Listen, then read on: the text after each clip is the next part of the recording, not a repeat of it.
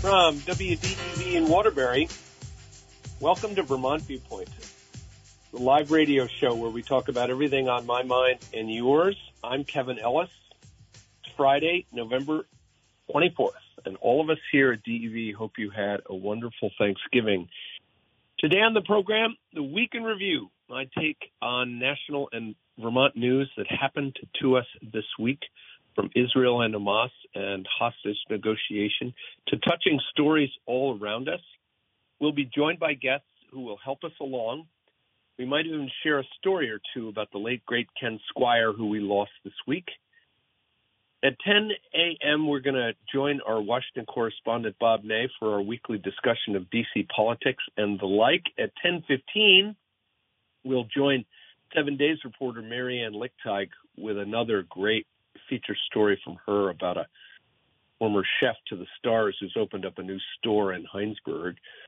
And at 10:30, it's back to the movies with Vermont Viewpoint film and TV critic Kevin Ellis. Sorry, not Kevin Ellis. I read that wrong. Keenan Ellis. We'll compare notes on the best films and TV shows to watch during the holiday season, and there's a bunch that I want to get to really quickly. That's the show for today. I welcome your calls as we review the news. The number to call is 244-1777, or you can email me at vtviewpoint@radiovermont.com.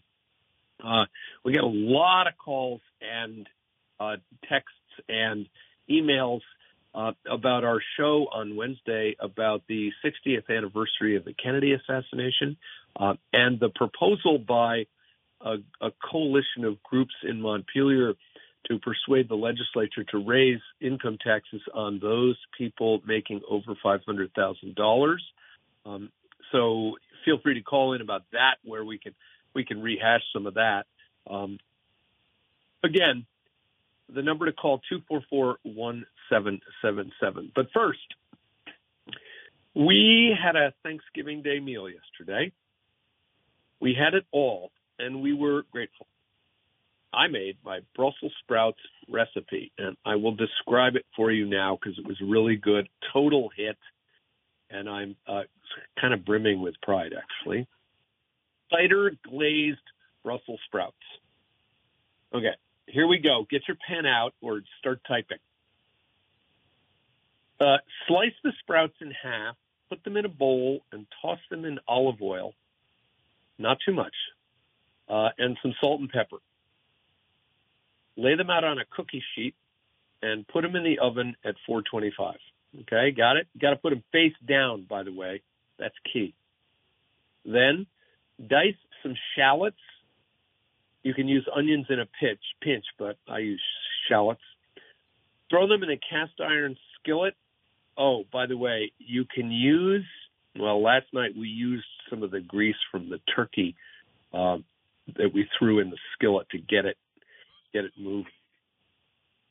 Then add diced apples, preferably the sweet kind. So you can use Fuji. I used Fuji apples last night. You can use any kind of apples, actually, but Fuji I liked a lot. Stir that around in a cast iron skillet. When it's soft, add some apple cider and a touch of apple cider vinegar. And that is boiled away. Throw in the Brussels sprouts, and then throw in some pine nuts. Now, in my case, didn't have pine nuts available, so guess what we did? We used pistachios. And it's fun to sit around and shell pistachios with kids or grown-ups of any age. You'll be amazed what gets talked about over shelling pistachios. So somebody said, why didn't you buy pistachios without the shells? I said, because then you don't get to sit around and chat while you're shelling the pistachios. Throw it all in, mix it all together so that the apple glaze gets all over the sprouts, and you have a delectable feast. Good for Thanksgiving, Thanksgiving or Christmas or a cold Monday in February. We ate that along with all sorts of other things yesterday. But the highlight of my Thanksgiving, I gotta say, was a conversation I had with my daughter-in-law about Israel and Hamas. It was a classic. And it was exactly the opposite of the kind of conversation that we get told every day that you can no longer have in this country and in this world. And all I read in the media all day long was how to deal with the crazy uncle at the Thanksgiving Day table. Tricks of the trade, things that you can do to avoid having a disastrous Thanksgiving. Well, off in the corner, my daughter-in-law and I talked about Israel and Hamas, and we went over everything.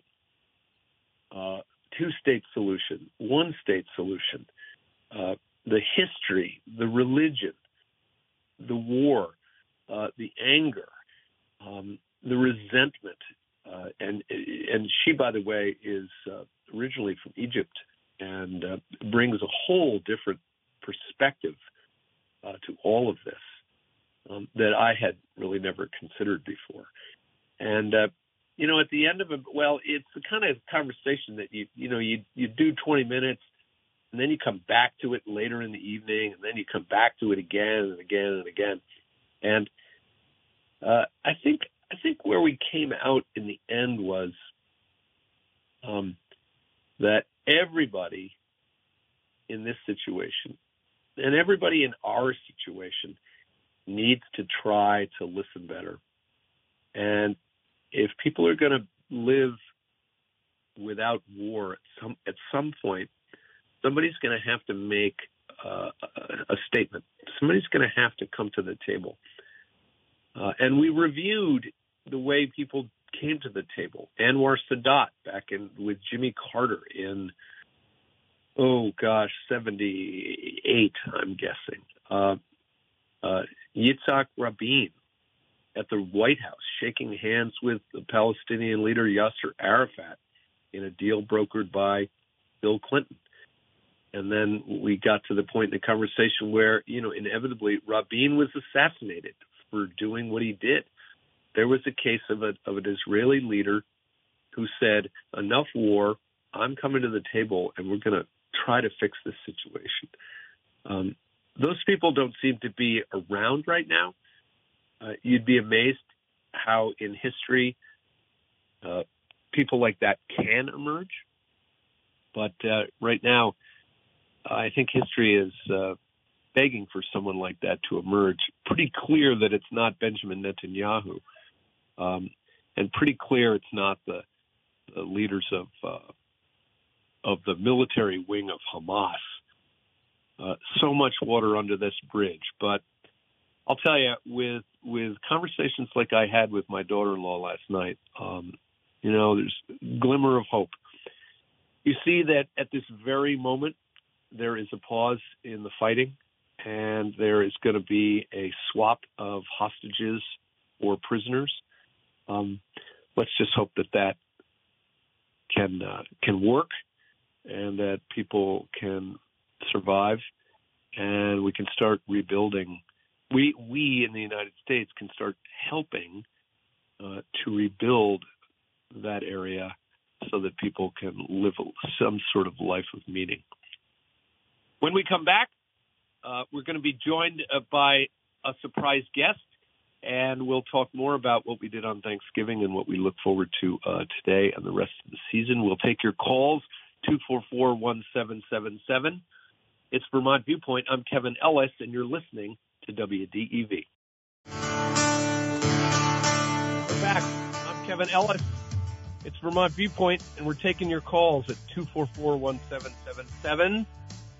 And I just wanted to remind everybody one more time, if you want to send condolence cards, letters, whatever, to the family of WDEV owner Ken Squire, you can do so by sending them to us right here at the station in Waterbury, WDEV P.O. Box 550, Waterbury, Vermont, 05676, or just drop by the studio, 9 Stowe Street, Waterbury.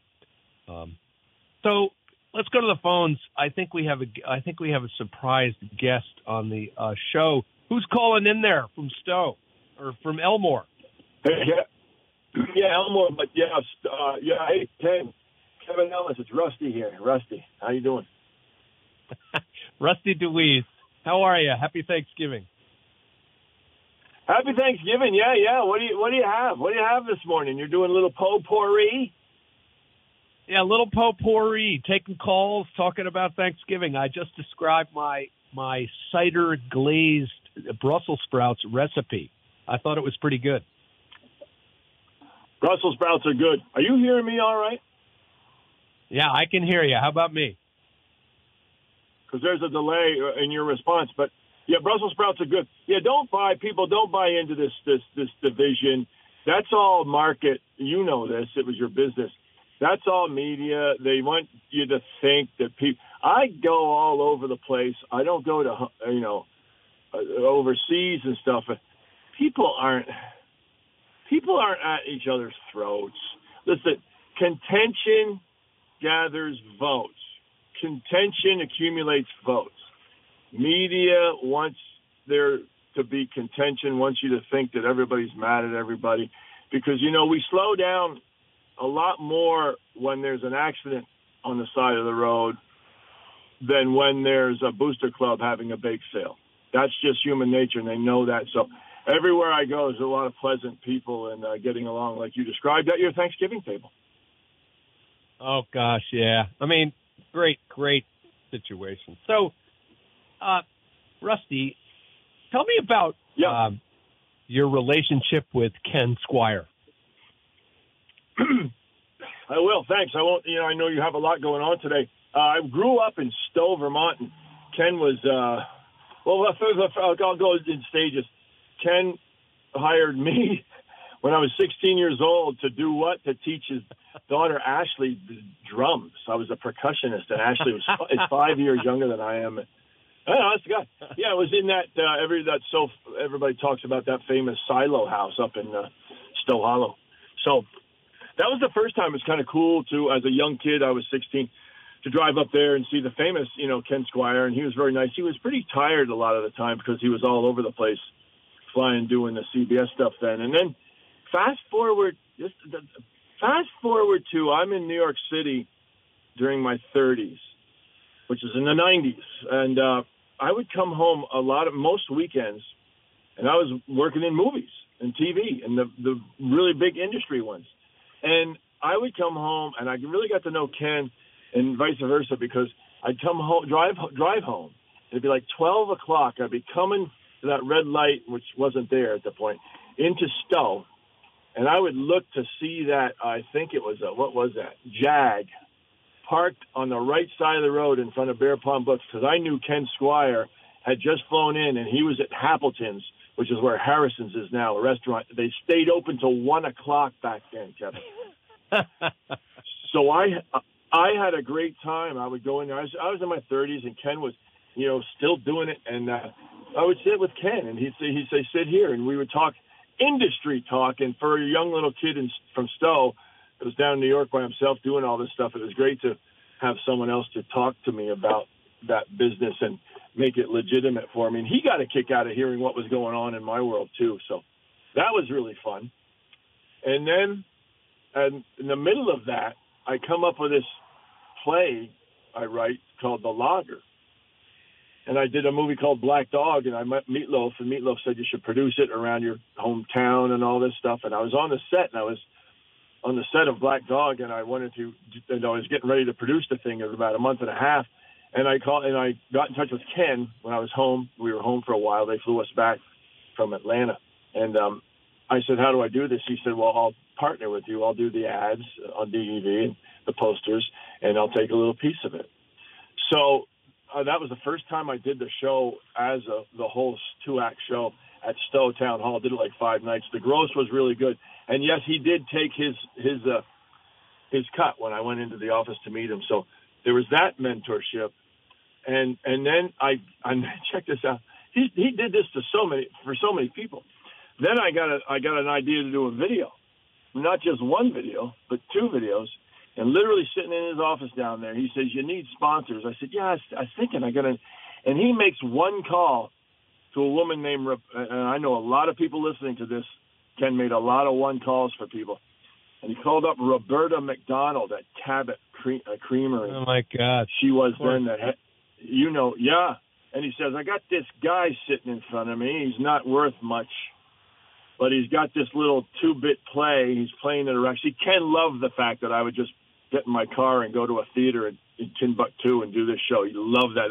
That's what he did. He went from town to town and entertained in very different mediums. And he says he needs a sponsor for the first couple of videos. These things are going to go crazy. So she said, yep, we're in. And I don't even want to say how much money that was for each video. Boom, the Cabot Creamery was the lead sponsor in my first 2 videos. So now during all this, we're developing a friendship. And then the last part of the story is I was at Thunder Road and one time, and the lager was in its infancy still, but I think my first video was out. I'm standing on the hill, and Ken's standing there. What's going on, And he says, you ever think about doing this? And I knew darn well what he meant. It's not so much – he knew racing wasn't in my blood, but he meant for my business. So I said, well, yeah, kind of.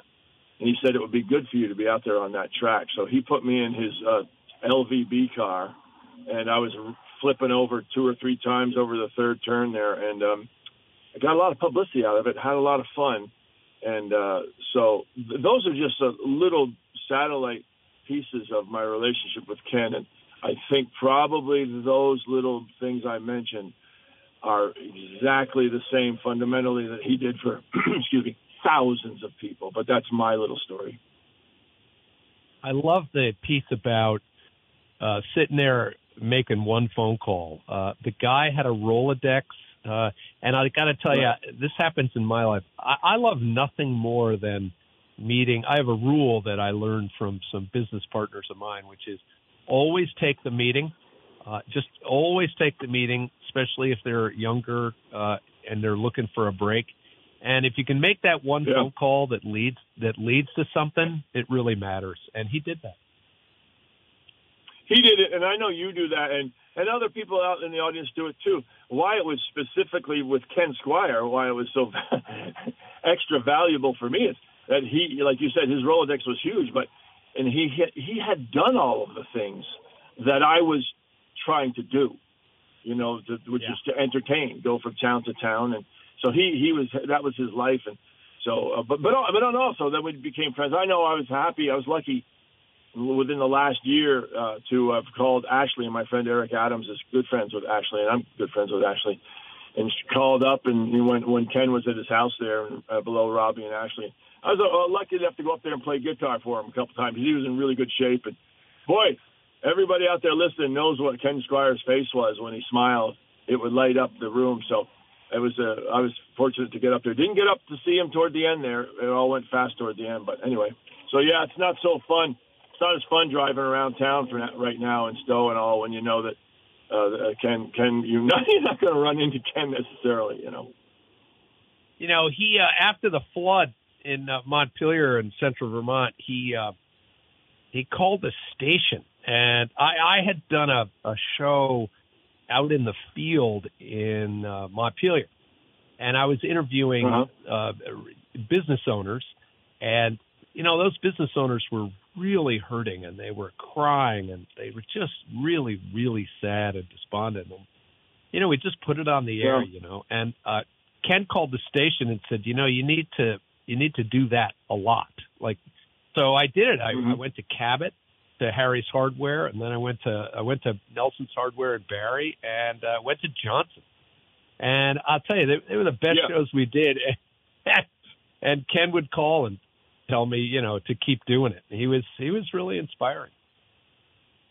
Yeah, that was that package. I remember when you were doing that, and that was great. And I'm not surprised that Ken just you should do that a lot. Yeah, he that's what he did. And see, more than just getting attached with Cabot through Ken, or more than just having him produce my first little shows at Stowe, it was for me seeing. I liked what he did, and I said to myself, I can just kind of do this business and walk around and drive around Vermont and just say hi to people and talk with people and connect with people, and it's part of my business. It can be part of my business. That's what Ken did. It was every step he took was what he wanted to do. This is me talking, in my opinion, what he wanted to do in his life. But it also, folded in with his business. And I saw that in him. And I said, yeah, that's the guy I want. I want to do what he does, Yeah. So it's great. Yeah. Yeah, that's right. Rusty, what'd you do for Thanksgiving? Is that a big deal in your house? Well, no, I had a couple invites, very generous. When it comes down to it, talking about just referencing what I just talked about, Ken was always on the road and I was always on the road. It just comes down to it for me. I don't have anybody in the house but my cat. So I just stayed at home, but I enjoyed. I made my little 5-pound Misty Knoll chicken, and then my mashed potatoes and my broccoli, and then the eggnog, and then you're at your house with a lovely family and the warmth of the stove, and those old school house, huge pane windows, and your kids, and the lady you're talking about hummus and all those places, not hummus, and you're doing all that, and I'm up there sipping eggnog with my cat watching Die Hard. But so it's whatever works. Oh, and you're looking out the window over the valley there. Yeah.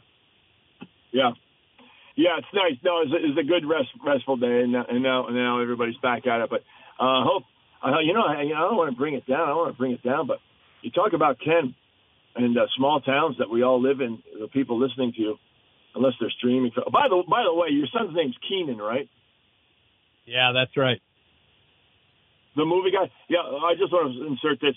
My favorite one is, write this down, The Homecoming, which was the Waltons TV show. That was the television pilot of the Waltons TV show. It's called The Homecoming. It's written by Earl Hamner Jr., and it was my favorite, shot on film. Patricia Neal. Unbelievable. William Wyndham. I wonder if Keenan knows about The Homecoming, and he should run out and get it. Okay. I got to take a break, but I got to tell you, I know the show, and it turned my life upside down. Patricia Neal, oh my heavens, that was a fantastic show. While we're waiting for Rusty DeWees to come back, I saw that Rosalind Carter died, and wife of Jimmy Carter, First Lady of the United States, and a real advocate for mental health, people suffering from mental health issues, and just been was a real voice. We tend to, these people get into public office, and God, life gets so, we put them under a microscope and we examine everything they did. But boy, I'll tell you, Rosalind Carter, married to Jimmy Carter for over 70 years. How about that? Heck of a life. I think we got Rusty DeWees back. Rusty, I was asking you, do you have any shows coming up? Yeah, I did my last, let's say for the holidays, last show on November 18th at River Arts. That was great up in Morrisville. But I'm one of the things about when I was hammering this business hard, we're talking about Ken Squire, seemed like he never slowed down. But the holidays I love. We're talking about your son's going to do the holiday viewing list here soon on your show today. But I just love them. And when I'm heavy into shows, they go by without me enjoying. So this holiday season, I didn't book up any of those tours at Stowe Town Hall or anything. I'm just going to be sitting around and trimming the tree and having friends and that. So then next year we'll get underway. And you'll be practicing a little bit of guitar playing on that homemade guitar you had made in Tunbridge. That's right. Yeah, Mark Bird's Instruments. You're exactly right. I was actually going to say that the downtime from not going out there and doing shows is downtime, and it's really easy. But yeah, a guy like me, I can just sit around, practice, and write stuff, and go through my head. The guitar, to stay on that guitar all the time is a beautiful guitar that he made me. It's working really, really well too. So yeah, I'll be playing some guitar too. One of the great treats is to follow Rusty DeWees on Instagram. So head over to Instagram, just hit the search button, type in his name, it'll pop up, and you get some musical stuff. You get great views out of his barn/garage, and it's always good to have Rusty DeWees on the show. Rusty, have a great holiday, and I'll bump into you somewhere. I can't wait. Yeah, thanks. Have a good show. I'll be listening to you today. Thank you. Okay. Yep, bye. Rusty DeWees. And he's got a great point, The Homecoming. It was a show, it was the pilot for what became of the famous TV show on CBS, I believe, The Waltons, and which made Richard Thomas famous. But none of those people that I recall were in the original pilot, which starred Patricia Neal as the mother. And we'll see if we can stump Keenan Ellis on that issue at 10:30. Yeah, they were waiting. It was called The Homecoming, and it was Christmas Eve, and they were waiting for the father/husband to come back and from a trip away, to some lumber mill, and he was missing, and he was tromping through the snow, and everyone was sitting around the fire, and panicked and trying to avoid the difficult conversations, et cetera, et cetera. It was, and then he shows up. Spoiler alert, he shows up. And it was, oh, God, I remember watching that as a kid. Here's an announcement. It is with great sadness that we announce the passing of Steve Patterson of Middlesex. Steve died peacefully with his wife, Sally, by his side. He was 76 years old. That's the obit in VT Digger. I say that because Steve Patterson was a friend of mine. He and I did some work together. He was a really good, kind, brave, smart, understanding kind of guy. And if you were lucky enough to hang around with Steve Patterson, you were in good company. Again, I go back to Rosalind Carter and Jimmy Carter. When people are serving in office, we all sort of, put them under the microscope and always see the mistakes that people made. And Steve Patterson served in state government off and on for a long time. But he, it was really in the rest of his life that he was just such a good guy. And in addition, he took great pride in 33 years of sobriety, beginning in 1992. He began to live his life. I'm reading now from the Digger obit. He began to live his life anew with confidence, a clear mind, and a more open heart. 2 years after his fresh start, he met co-worker Sally Kavanaugh. Sally, I hope you're out there listening. Their long friendship deepened into love, and they married in 2005, beginning the longest, most joyful and fulfilling partnership and family chapter in his life. Steve's career was a mix of journalism, democratic politics, and Vermont state government. Straight out of Montpelier High School, he got a journalism degree from Becker College in Massachusetts. He spent 6 years at the Rutland Herald and the Times-Argus as a reporter covering local stories, and then as a member of the Vermont Press Bureau, which is a mystery to some, but the Press Bureau was the joining together of the Times-Argus and the Rutland Herald under the Mitchell family. He did some writing for the Boston Globe. I'm going to say this off the top of my head, but he worked for state government after the journalism, but then he managed and old timers like my former business partner Bob Sherman will remember this. He managed the successful Secretary of State campaign in 1976 for a fellow named Jim Guest, who was kind of a golden boy of Vermont politics. And then he worked for Jerry Diamond, who was the Vermont Attorney General. Jerry, if you are out there, I so enjoyed seeing Jerry Diamond on the street in Montpelier the other day. They were headed into Hugo's restaurant with the entire family. And it was a treat to see Jerry Diamond. And Steve worked for him. Then he went to work for, Steve Patterson's career kind of touched on all the big stories in Vermont. He worked for International Coins and Currency. He worked for Vermont Castings, and he worked for the Barry Granite Association. In '87, he found his way back to state government. He worked for the Vermont Agency of Commerce and Community Affairs, and he worked there for 16 years. He was the deputy secretary and eventually became the secretary of the agency under Governor Howard Dean.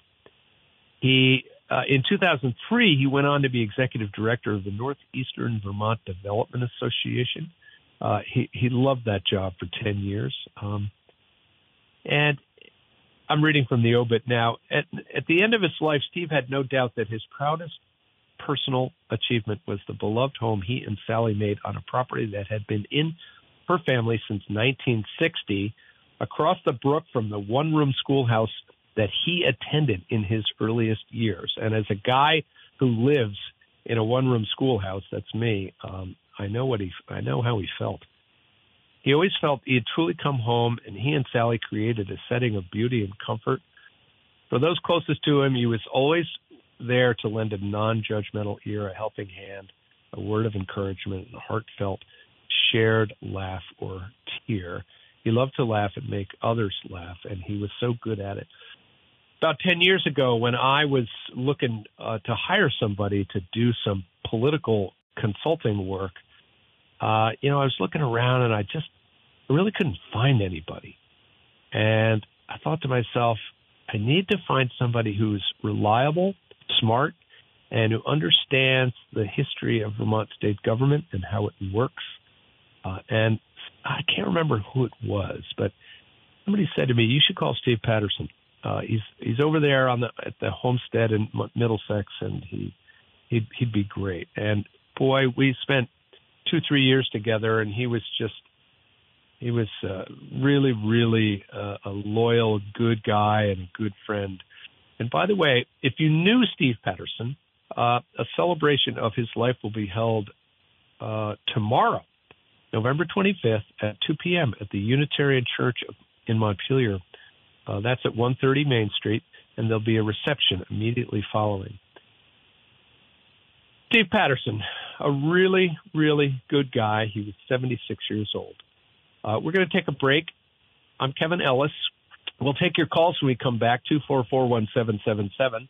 And we'll miss Steve Patterson, but we have a lot of great memories. We'll be right back. Hey, we're back. It's our Thanksgiving Day show. Well, not Thanksgiving Day, sorry. It's our Thanksgiving show, and we're giving thanks. And we had spent a great 20 minutes with Rusty DeWees talking about what he did. I love how he spent Thanksgiving just by himself, strumming the guitar, making a chicken and mashed potatoes and broccoli.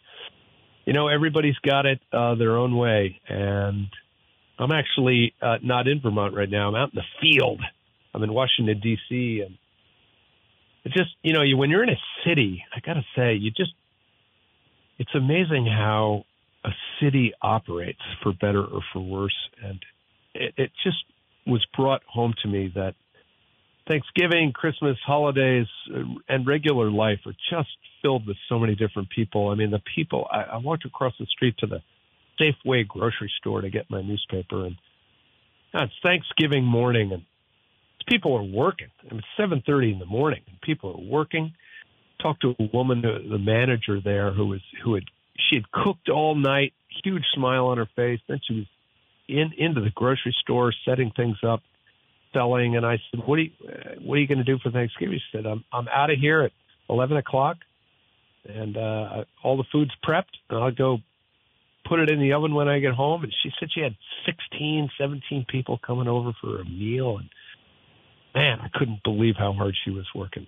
It just, takes all kinds. There's police cars. There's all sorts of people who are not eating a Thanksgiving Day meal at between 3 and 7 o'clock because they're out fighting fires. They're out being police officers. They're out stringing cable. They're out doing what you do to survive in this society. And it was inspiring, I got to say. And now for the really uplifting section of the show, I want to read, and when it comes to Donald Trump, I know there's a huge argument out there about whether you followed the guy, and if by following him you give him a bigger platform, I kind of think, and I was thinking about Ken Squire this morning about whether I should do this, and I have a hunch, and I'd love to get a phone call about this, 244-1777. I would love to know whether people think that Ken would sort of talk about Trump and some of the more nasty things that Trump says. I guess my argument is, I can see Ken sort of banning Trump talk from the radio show. On the other hand, Ken was a believer in, I was reading and listening to David Goodman's Vermont Conversation show about Ken. And Ken was a guy who believed in lots of different points of view. And, Trump represents, a lot of 100,000 people voted for Donald Trump in Vermont in 2016. A lot of people voted for this guy. And so I think we got to contend with this issue and keep contending with it. I think if you ban the guy from the airwaves, I'm not sure where that gets us in a democracy. So I want to, without further ado, I want to read Donald Trump's Thanksgiving message, which came to us on X, which used to be called Twitter. Till Elon Musk bought it and changed the name to X. I'm still on that platform. I kind of rue the day every day that I am, but it serves a purpose for me.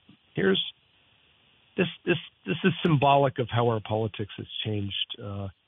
Trump's Thanksgiving Day message. Happy Thanksgiving to all, including the racist and incompetent Attorney General of New York State, Letitia Peekaboo James, who has let murder and violent crime flourish and businesses flee. The radical left Trump-hating judge, a psycho, Arthur Engoron, who criminally defrauded the state of New York and me by purposely valuing my assets at a tiny fraction of what they are really worth in order to convict me of fraud before even a trial or seeing any proof, and used his politically biased and corrupt campaign finance violator, Chief Clerk Allison Greenfield, to sit by his side on the bench and tell him what to do. And crooked Joe Biden, who has weaponized his Department of Injustice against his political opponent and allowed our country to go to hell, all caps, and all of the other radical left lunatics, communists, fascists, Marxists, Democrats, and rhinos who are seriously looking to destroy our country. Have no fear, however, we will win the presidential election of 2024 and make America great again. So that's Donald Trump at 2 a.m. This morning. And I wonder if I might focus on one sentence there that says, all of the other radical left lunatics, communists, fascists, Marxists, Democrats, and rhinos who are seriously looking to destroy the country. I don't know what to say about that. That's a fascinating, when he's sitting there by himself tweeting on his phone about communists and fascists and Marxists. All I could think of was how far our politics has moved. That's the language of Joe McCarthy back in the 50s, when he was ruining the careers of people by calling them communists and drumming them out of public service in the federal government. Trump's been pretty clear that is exactly what he's going to try to do if he gets reelected. And you got to wonder whether or not this is, this kind of talk is it's not real. That this is a guy, Donald Trump, who was a pro-choice Democrat before he ran for president. But I don't know. We'll have to see we'll have to see whether the system itself begins to adjust for all this and whether people give up on this guy. I did notice a story in the paper this morning that Nikki Haley, who is the former governor of South Carolina, who's running in the Republican primary, seems to be gaining ground and seems to be emerging as the second choice to Trump in the presidential primary. And we'll see if remember, 91 criminal charges against Trump in recent months. He's going to be fighting these charges for the next several months and into the election. And I got to think that at some point this begins to weigh him down in a way that makes it really hard to run for president. But so far, that has not been the case. Haley, I know, the papers are filled with young people abandoning Joe Biden, that Joe Biden looks old, and that the Democrats are deathly afraid that if Trump goes down and Nikki Haley, and we'll get into this with Bob Ney in a couple of minutes, that if Trump goes down and Nikki Haley becomes the nominee, the Democrats are really afraid that Haley will beat Biden. So we'll see where that goes. We're going to talk to Bob Ney about all that and more next. I'm Kevin Ellis, and we welcome your calls, 244-1777 on this Thanksgiving Day, Thanksgiving time show. And we'll be right back. It's Vermont Viewpoint on WDEV.